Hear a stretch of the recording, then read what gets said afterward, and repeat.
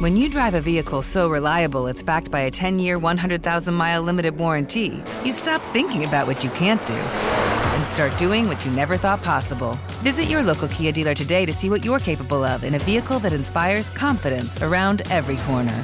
Kia, movement that inspires. Call 800-333-4KIA for details. Always drive safely. Limited inventory available. Warranties include 10-year 100,000-mile powertrain and 5-year 60,000-mile basic. Warranties are limited. See retailer for details. Hello, acclaimed comics writer and notorious Scott Summers hater, Rosie Knight. Well, hello, Emmy-winning podcaster and totally unbiased Targaryen royal supporter, Jason Concepcion. Somehow the X-Ray Vision podcast has returned. And like always, we'll be here every week. You'll hear from TV writers, actors, comics creators, pop culture critics. Nothing is off the table. Listen to X-Ray Vision on the iHeartRadio app, Apple Podcasts, or wherever you get your podcasts.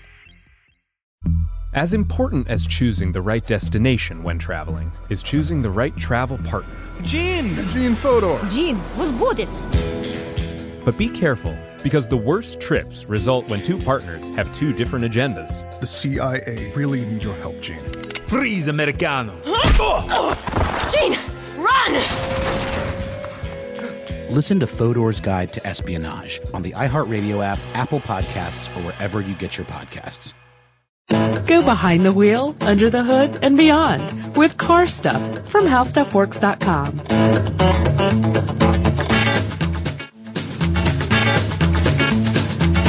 Hey everybody, welcome to Car Stuff. I'm Scott Benjamin. I'm Ben Bolin. Man, we totally just did the... Who's going to speak first? Yeah, we had kind of a standoff thing. Yeah. Well, I lost. No, you won, man. Oh, that's a win. That's a win, I okay, think. Good. Yeah. We played chicken. I was trying to think of something clever to say, but you're a bit quicker on your feet. Yeah, sometimes. All right. So earlier we talked about road trips. Yes. In some upcoming episodes, and we actually have a couple of surprising things about road trips. If you haven't listened to our first ever road trip episode, then I hope you will tune in before you check out this one, because now what we're going to talk about is something a little bit different. Yeah, it's this is long distance road trip, really, what we're talking about here. The first cross-country U.S. road trip. Coast to coast. Yep, right across the United States, from California to New York, and happened a little bit earlier than you might expect. Yes, it did. Just as with the first road trip. I mean, I guess should we give away the first road trip ever? Yeah, okay. Why not? 1888. Bertha Benz. Yeah, exactly. Long time ago, right? Now, the first ever cross-country U.S. road trip. Early 20th century, we're talking about when cars were brand new. I mean, very, very new at the time. Not many people had them. There were very few in the United States, very few in the world. In fact, cars really weren't even a sure bet even now at this time, even at the time that we're talking about. Because we're talking about early 1900s, 1903 to be exact. Right. And people were, honestly, Ben, people were saying, even at this time, I don't know if this car thing's going to really work out. Yeah, it's never going to happen. Who needs a car when you have a horse? Yeah, you got a team of horses and a wagon. And a dream. That's right, yeah. So cars were very, very primitive. We're still talking about steam-powered cars. This is early into the automobile. There's no uniformity of manufacturers? No, not at all. There's, not even to mention the lack of roads. Yeah. Of infrastructure, which very few roads. We'll get into, but for us to start our journey on the first cross-country road trip, we need to single out a man by the name of Horatio Nelson Jackson. That's right. Yeah, a 31-year-old physician from Vermont, and he happened to be in the. I guess you look at it. This is the right place or the wrong place at the right time. He was in I guess the San Francisco University Club, which was kind of a meeting place of the day. Sure. And for discerning gentlemen. That's probably a good way to say it. Yeah. I was going to say gentleman's club, but that's probably not the right way to say that, is it? Yeah. You know what? It has a negative connotation now. Oh, that's true. Yeah. But before now, it was a, hang out. You'd talk about books of the day. I guess you'd smoke cigars. Have a scotch. That's right. Right. Would, and talk about politics. So he's there on May 19th, to be exact. And they're having a conversation that is happening around the world at this time, which is what's going to happen with automobiles. Yeah, that's right. And they were saying that they were all saying, I don't think it's going to fly because, long distance travel, unheard of in these things, and really what's the point? If you can, take a horse on a short trip, it's just that much easier. Sure. Why bother with this contraption that's always breaking down because, they were very unreliable. There were, I think, we'll mention how many roads there were at the time, but it was very, very few, paved roads at the time. It was just something that they didn't have a whole lot of faith in. And, Horatio Jackson here, he happens along, or he's in this conversation. Yeah. And he disagrees with them. Oh, he disagrees vehemently, because he says not only does the automobile have a future, but it has an awesome future, right? Great future. Yeah, sure. Big things. And so. He's a dreamer. Yeah. And he's a doer too, because he raised the stakes a little. And you have to wonder about how contentious this conversation must have been, because here's what he does. He doesn't just say that the automobile is going to blow up and be the next big thing. He says, you know what?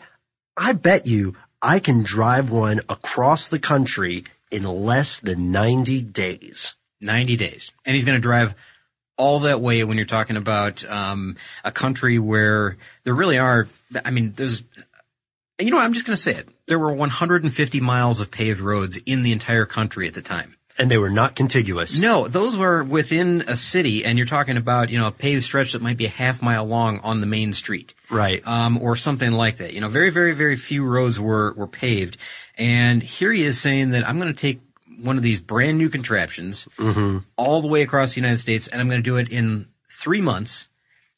And the bet was how much? $50. $50. If I can do this, quote Mr. Jackson, then Dr. Jackson rather, then you guys will owe me $50. Granted, 1903, $50 is worth a lot more in buying power. I know how much that is. How much is that? I looked it up. I went to the U.S. Bureau of Labor and Statistics and looked up the inflation factor of this. And all right, here's the thing. It goes back about 100 years.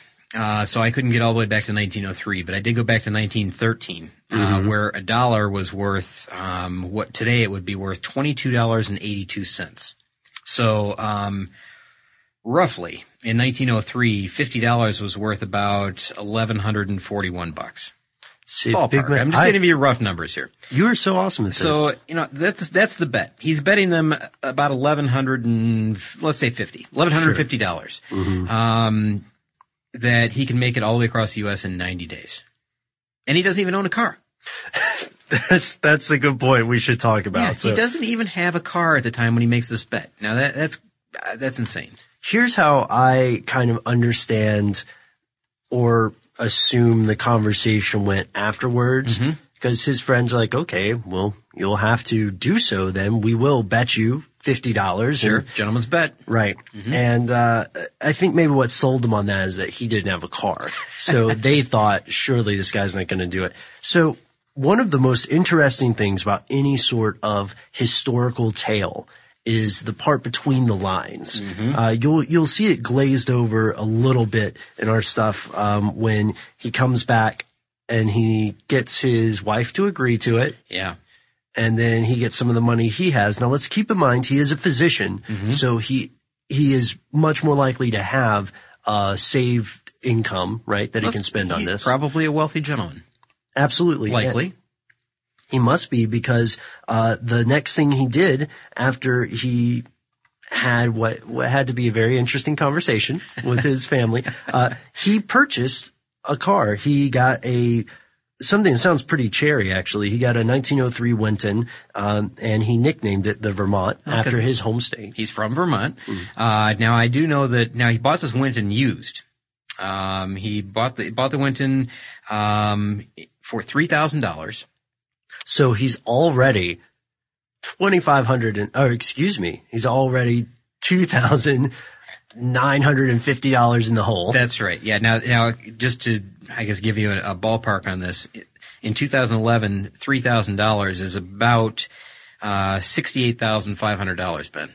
That's the equivalent in 2011 dollars. So you can imagine that his wife is thinking, like, what is this guy doing? He's doing all this for this $50 bet, which is, $1,100, but what is he thinking? He's thinking it's time to make history. Yeah, that's right. I think that's what it is, really, because it's been attempted. It's been attempted at this point. He's not the first to think of this idea. Mm-hmm. There have been other attempts, and in fact, one of the people that attempted this was Alexander Winton himself, the builder of the automobile that he purchased. And not that specific vehicle, but Alexander Winton actually tried to take one of his vehicles across the United States, made it only as far as Nevada, where he sunk in the sand so badly that he was unable to get his vehicle out even. I'm sure eventually they got it out, but he just decided not to carry on with it at that point. And so this does not discourage Jackson. In fact, I get the idea that this sort of encouraged him, motivated him a little bit, because you work harder when you know that you can be a pioneer in a field. So he's got this car. The stats are pretty good for the time, 20 horsepower, right? Yeah, 2 cylinders. And, of course, this doesn't have all the amenities we're used to today, like air conditioning, a radio, a windshield. I wonder if you're going to get to that. Yeah, it has no windshield. Right. It has, there's no top. Yeah.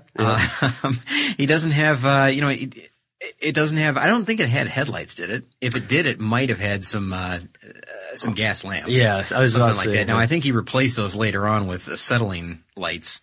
But, really, this thing is very, very primitive, this car. And when you look at it, it's a neat looking car, because you can check it out right now. You can find a photo of the Vermont if you want to and see what it's like. But imagine taking this thing across country. Now, he did have somebody with him. He took a guy named, I'm going to guess on his name, Sewell? Is that right? Crocker. That's what I'd say. Let's call him Crocker. Yeah. Sewell Crocker, who was a 22-year-old mechanic. And, that's a smart choice, I think, to take along with you. At the day, because even, when, later on, much later on, even auto racing people had mechanics riding along with him in the car, just because these things broke down all the time. So it was a good choice to take a mechanic with him, I think.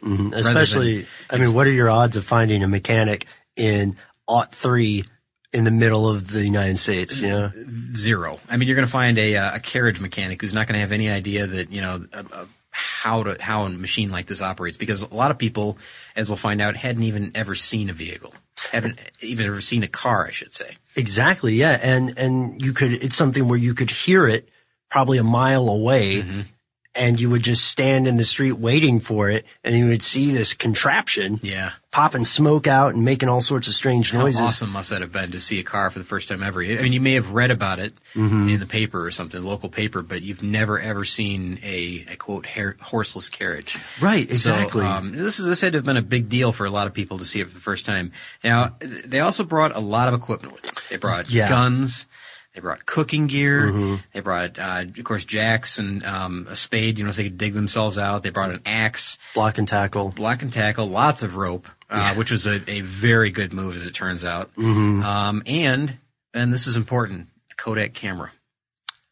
Yes. Everybody remember that we said Kodak camera. Yeah, that's right, because this is important, because his trip, surprisingly, was very well documented along the way. He took a lot of photographs, he and his mechanic did. And there's one other part of this that's really important. He wrote letters to his wife constantly.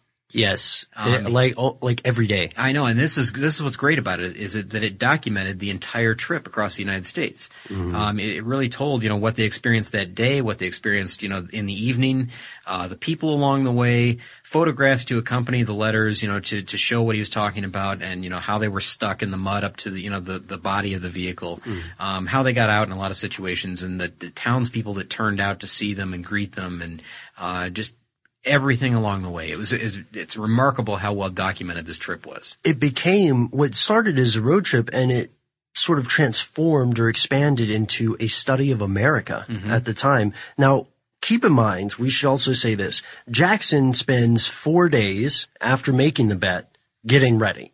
and then he's off. 4 days. Yeah. That's it. Which is really funny when you consider that the Packard Motor Car Company have been planning its own cross-country trip for months. Yeah, and he didn't know about this. Yeah, he had no idea. And they didn't know about him.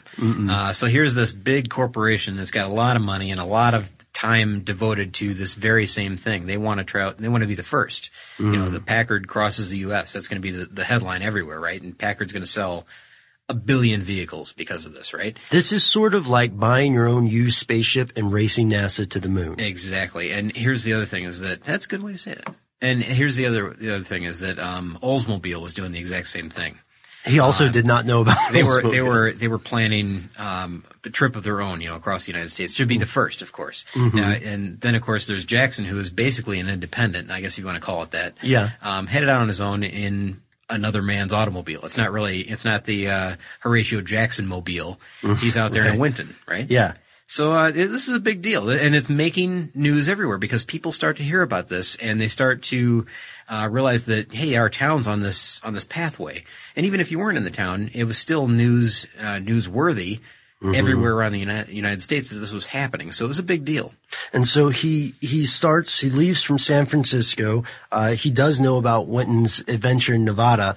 So he says, let's go around Nevada. Yeah, and he ended up going way north. Yeah. He went way north. In fact, he went up like Northern California and then on to Oregon, Idaho, Wyoming. That was his route. Nebraska, you know, across the United States. So there's a map here that you can look up, you know, and find out his travels all the way across. Yeah. But it'll show you the entire route and then the way he took. So he went way north and then came across the United States, which was a good move. And he had to buy the fuel because that's one of the big questions. Where did he get the gas, right? Yeah, he got the gas wherever he could, whenever he could, which meant most of the time he would find a general store that carried gas for farm equipment. See.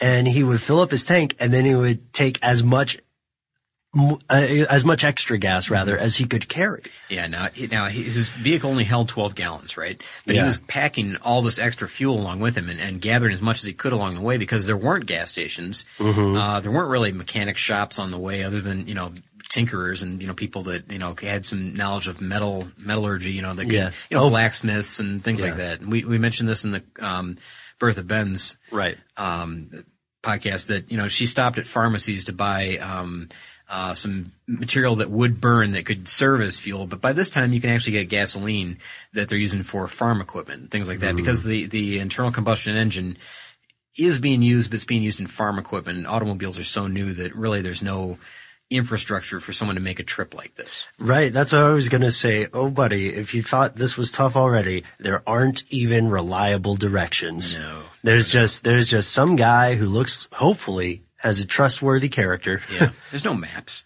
Why would there be? Yeah. There's no road map because there's 150 miles of paved road in the entire United States. And everybody knows, well, if you want to go to that town, you just go to the big oak tree, turn right and follow that path until it forks. And then you go to and you know, here's the thing. He's got to rely on the kindness of strangers to tell him how to get to the next town. And he says, you know, I need to get to, Lakeview, Oregon. How do I get there? Go north for 3 days. Yeah. Etc. You know what I mean? That's right. And here's the thing, like, This is kind of an odd little twist in this whole story, Ben. I don't know if you read this or not, but a lot of times, you know, these people in this town would know he's coming and they'd say, well, this is remarkable. We're going to have a car, a real live car here in our own town. He's going to ask for directions to get to this town. I'm going to tell him that it's this way and it's going to take him right past my uncle's house and my uncle's going to love this. And, they would intentionally, this didn't happen too often, but some people would intentionally give him wrong directions in order to kind of share the experience of seeing the car with their family. They'd say, like, I'm going to send, or a friend, I'm going to send him, even though it's 17 miles out of the way, I'm going to send him up that way. And, then I'll find out, you know, how to get there from that point. Which I think is pretty deceptive. Of course, it's very deceptive, but, I don't know. People were excited about seeing cars. So I don't know. Do you give them leeway on this or not? Because the guy's trying to make a journey here, and they're using it like a not a photo op really, but you know, kind of more of a spectacle. I guess to go back to the spaceship analogy, if I saw my first ever spaceship and it landed, and some guy was like, "Hey kid, how do I get to How do I get to Washington, D.C.? Mm-hmm. I would probably tell him a way that, like, took him past someone I knew. Like up through Tennessee where your where dad my lives. family, like, hey, check this out. You're not going to believe this. Okay, so I can understand it. It just, if anything, I've just proven that people don't change. That's really sad. Stuff like this happen along the way, right? right? So he also has to get held up for a couple days for various things like obstacles in the road. Yeah. And replacement parts. Oh, parts. Can you imagine trying to get parts? Like, let's say that you're out in, Archer, Wyoming, okay? Or you're in, Omaha, Nebraska. You're in the middle of, at the time, in the middle of nowhere. Right. How are you going to get a part for 1903 Winton in, Archer, Wyoming? How are you going to get a part? How are you going to get a drive shaft out there? I mean, that's the thing. You gotta rely on a horse and carriage to bring, or a horse and wagon to bring you the part for your automobile. It's going to take days in order to get those parts. And they did often spend days, waiting for parts. One other thing, Ben, we haven't mentioned this yet. What's that? They picked up another rider along the way. They did, didn't they? Yeah, they did. Okay. Early on in the trip too, I think. Yeah, how early was that? I don't know exactly the day. I mean, it's, I'm sure it's documented in the documentary that they've done on this thing. We'll talk about that too, but, they did pick up another rider on the way, and, it was a canine. It was a dog. They found a dog. A guy along the way said, "Hey, aren't you guys looking for some, kind of a mascot to take along with you?" And he said, "You know what? Why not?" And, this dog, who he named Bud, rode along with him the entire route, basically. Which really set the scene for a lot of road trips throughout American history. And it's funny, they gave him goggles, to block his eyes from the sun, or not from the sun, rather from the dirt and the debris and stuff on the road. And this dog, as it turned out, it loved to ride in the automobile with him. Which is really strange because, dogs now love to ride in the car. Mm-hmm. They love to stick their head out the window. That wasn't the case in this one. They just sat in the seat and, there's no windshield. Right. But yeah, there's some really funny photographs of Bud with his goggles on in this vehicle, and he made the entire journey with them. See, I had heard that he was there, but I did not know if he made the entire journey. He did, because they picked him up early in the trip. So it wasn't exactly from mile one. They picked him up when they were heading north. Yeah, exactly. When they're still headed north. He was on the West Coast, and Bud became an East Coast dog after that, when he landed in Vermont with him, or in New York, rather. New York City, yeah. But, interesting photographs along the way, and it's kind of cool that they brought a dog along with them, I think. And I think later I read somewhere that they said that Bud was the only one that never swore the entire time. That's hilarious. But okay, also there are some questions here. We've got this journey mapped out. And as we're starting to mention, there's a documentary that you can see that'll explore this in detail. We should also answer a question that has got to be on everybody's mind. It was certainly on my mind when I first read about this. How in the heck did he manage to beat these other car companies? Oh, yeah. Here's the thing. They sent the car companies, Packard, they had a machinist, an expert machinist that traveled along with the driver. And, this is well planned out. They're going to stop here, here, and here. There's going to be fuel along the way for them. They had a lot of, spare parts that were sitting in towns waiting for them. So that, they didn't have these days of delay waiting for materials. And in fact, Packard would have beat Jackson to New York had it not been for a photo op or a publicity stunt type thing that they had done on the way. It was that close. And also it helped that Jackson got a month head start on them. Yeah. And more than a month head start on the Oldsmobile expedition. Yeah, and he, the entire trip, Jackson's trip took 63 days. And, awesome. Which is really good, yeah. And, he made it just ahead of the Packard team, just ahead of, the Oldsmobile team, I guess. I'm not sure where the Oldsmobile, there's a point, I didn't even find out how long the Oldsmobile team took, but, he did beat the Packard team barely, and he did know about them too. He knew that they were chasing them. He knew that they were on the way. Because, both of these trips, it became something that people were watching. Because what was once just kind of a unique, epic road trip, really, a journey, became a race. And we love a competition in this country. Yeah, this became a race. And, there were people along the way that were watching both teams trying to get to New York first. Who was going to make it? So he wins. And here is where I once again show my thrifty colors. His $50 bet is not going to quite cover his expenses, actually. No. You know, how much did it end up costing him? I know in today's dollars, it's $8,000. But, in their dollars, it's $8,000. In right? 1903 dollars, it was $8,000. Right. So, do you have a calculation? I do. And that's including the price of the Winton, which was $3,000. So this is an additional $5,000 on the way. Parts and food, whatever he had to trade along the way. $8,000 in 1903, and remember this is 1913 dollars. So this is a little bit less than what it should be. There's some adjustment. Are you ready for this? Hang on, let me brace myself. Okay. $182,000. $182,600. You know, that's a lot of money. That's an awful lot of money for one road trip. But 63 days, Ben. It's the first road trip of its kind. I think that's worth it. Yeah, you know what? To break, to make history and to break this record, it's really to create this record. I guess it was worth it, but man, imagine spending that kind of money right now to drive across the United States. But the thing is, you can't compare it to anything. You can't really say I'm going to be the first to take a riding tractor across the United States because that's probably already been done. Sure. You can't take a go-kart across the United States because that's probably already been done. You could try to ride an ostrich, but it'd be stop and go. Yeah, there's stuff like, I get there are ways that you could still be the first to do something, but this was so new at the time, and there just wasn't like we said, there was 150 miles of paved roads total. I doubt if they hit any of these paved roads on the way. Maybe in San Francisco and then maybe in New York City. Maybe. Possibly Omaha. Maybe. I don't know. It's really hard to kind of, make a comparison today what this would have been like. It's really difficult. It is very. You mentioned space travel.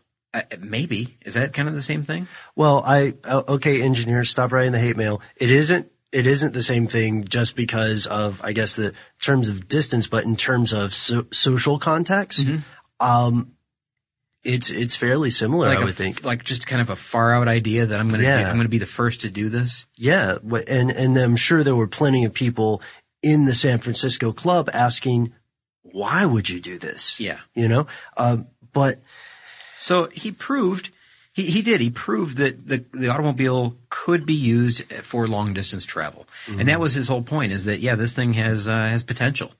And he also, I think, made this point in the right way, because one thing that the United States loves is heroic individuals, men of deeds.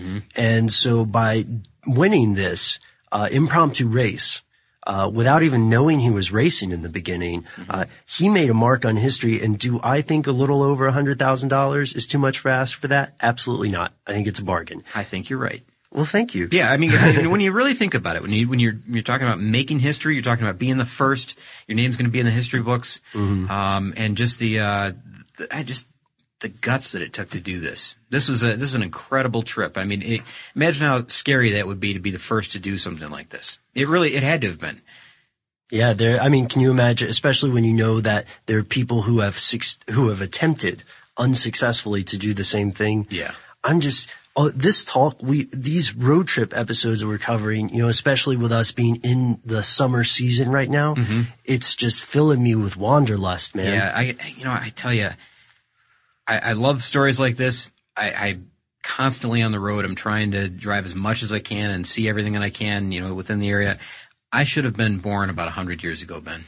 I really should have. I've been thinking about this all week. We've been, kind of, immersing ourselves in these road trip stories, and I guess the pioneers of the days of the automobile. I should have been born 100 years ago. Oh, come on, man! Really, because I love the idea of heading out into kind of this unknown territory and being able to just having to fend for yourself, having to come up with solutions. We've talked about that in the past. All these quick fixes, roadside repairs and quick fixes, and that along the way they made numerous quick fixes and just were limping into the next town to try to get the parts. And when you watch this documentary, it's a PBS documentary, by the way, by Ken Burns, and it's called Horatio's Drive. And it's got Tom Hanks who narrates it. He reads the letters from Horatio to his wife. Horatio to his wife, that's right. So he's playing the part of Horatio. Very well done documentary, and the photographs are great. I mean, really, this is something that I would love to have been a part of, or doing something like this. It's funny you say that, because I remember thinking that I was born 100 years too early sometimes, because I would love to be there when people have, a colony on Mars. I mean, who's going to make the first road trip on Mars? So you're the opposite. You would like to have been born later. Yeah. Oh, see, now I would have preferred much, much earlier in the pioneering days of the automobile and, with this kind of unknown wilderness to explore. I see what you're saying. That's how it is sometimes, though, because we tend to look at the future and the past as extraordinary and sort of forget that our present time is awesome. I want to take a road trip right now. I don't know. You want to take a road trip? No, I could do without my cell phone. I could lose my laptop and not care. I don't know. There's some television that I like, but, the radio, What about a windshield? Really care. I could take it or leave it. Yeah, really. I mean, really, I would, much prefer to go back to that era and I don't know, kind of forge a new route. What an excellent question to ask our listeners too. All right, guys. Would you have rather lived, 100 years ago or so at the opening age of the automobile, now, where the automobile is currently, or 100 years in the future to see what happens next? We could get some pretty interesting answers there. I think so. We might get a couple people who want to live before the automobile. It's a good question. Yeah.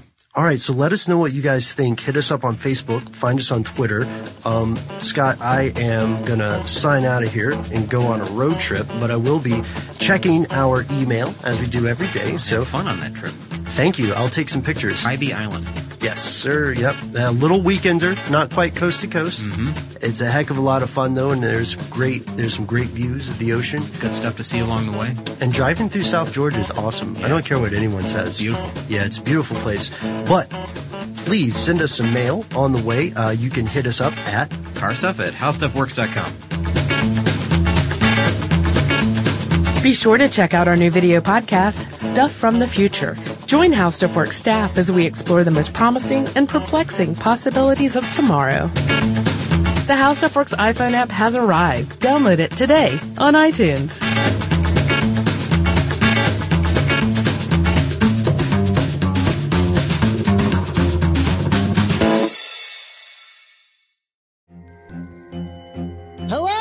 Acclaimed comics writer and notorious Scott Summers hater, Rosie Knight. Well, hello, Emmy-winning podcaster and totally unbiased Targaryen royal supporter, Jason Concepcion. Somehow the X-Ray Vision podcast has returned. And like always, we'll be here every week. You'll hear from TV writers, actors, comics creators, pop culture critics. Nothing is off the table. Listen to X-Ray Vision on the iHeartRadio app, Apple Podcasts, or wherever you get your podcasts. As important as choosing the right destination when traveling is choosing the right travel partner. Gene Fodor. Gene was good. But be careful, because the worst trips result when two partners have two different agendas. The CIA really need your help, Gene. Freeze, Americano. Gene, run! Listen to Fodor's Guide to Espionage on the iHeartRadio app, Apple Podcasts, or wherever you get your podcasts. Hi there, I'm Bob Pittman, Chairman and CEO of iHeartMedia. I'm excited to announce a new season of my podcast, Math and Magic, Stories from the Frontiers of Marketing. Our guests this season show us big risk can yield big rewards, like Rob Riley, the creative head of one of the world's leading advertising firms. I try to create environments where anybody can say anything without any judgment. Listen to a brand new season of Math and Magic on our very own iHeartRadio app, Apple Podcast, or wherever you get your podcast.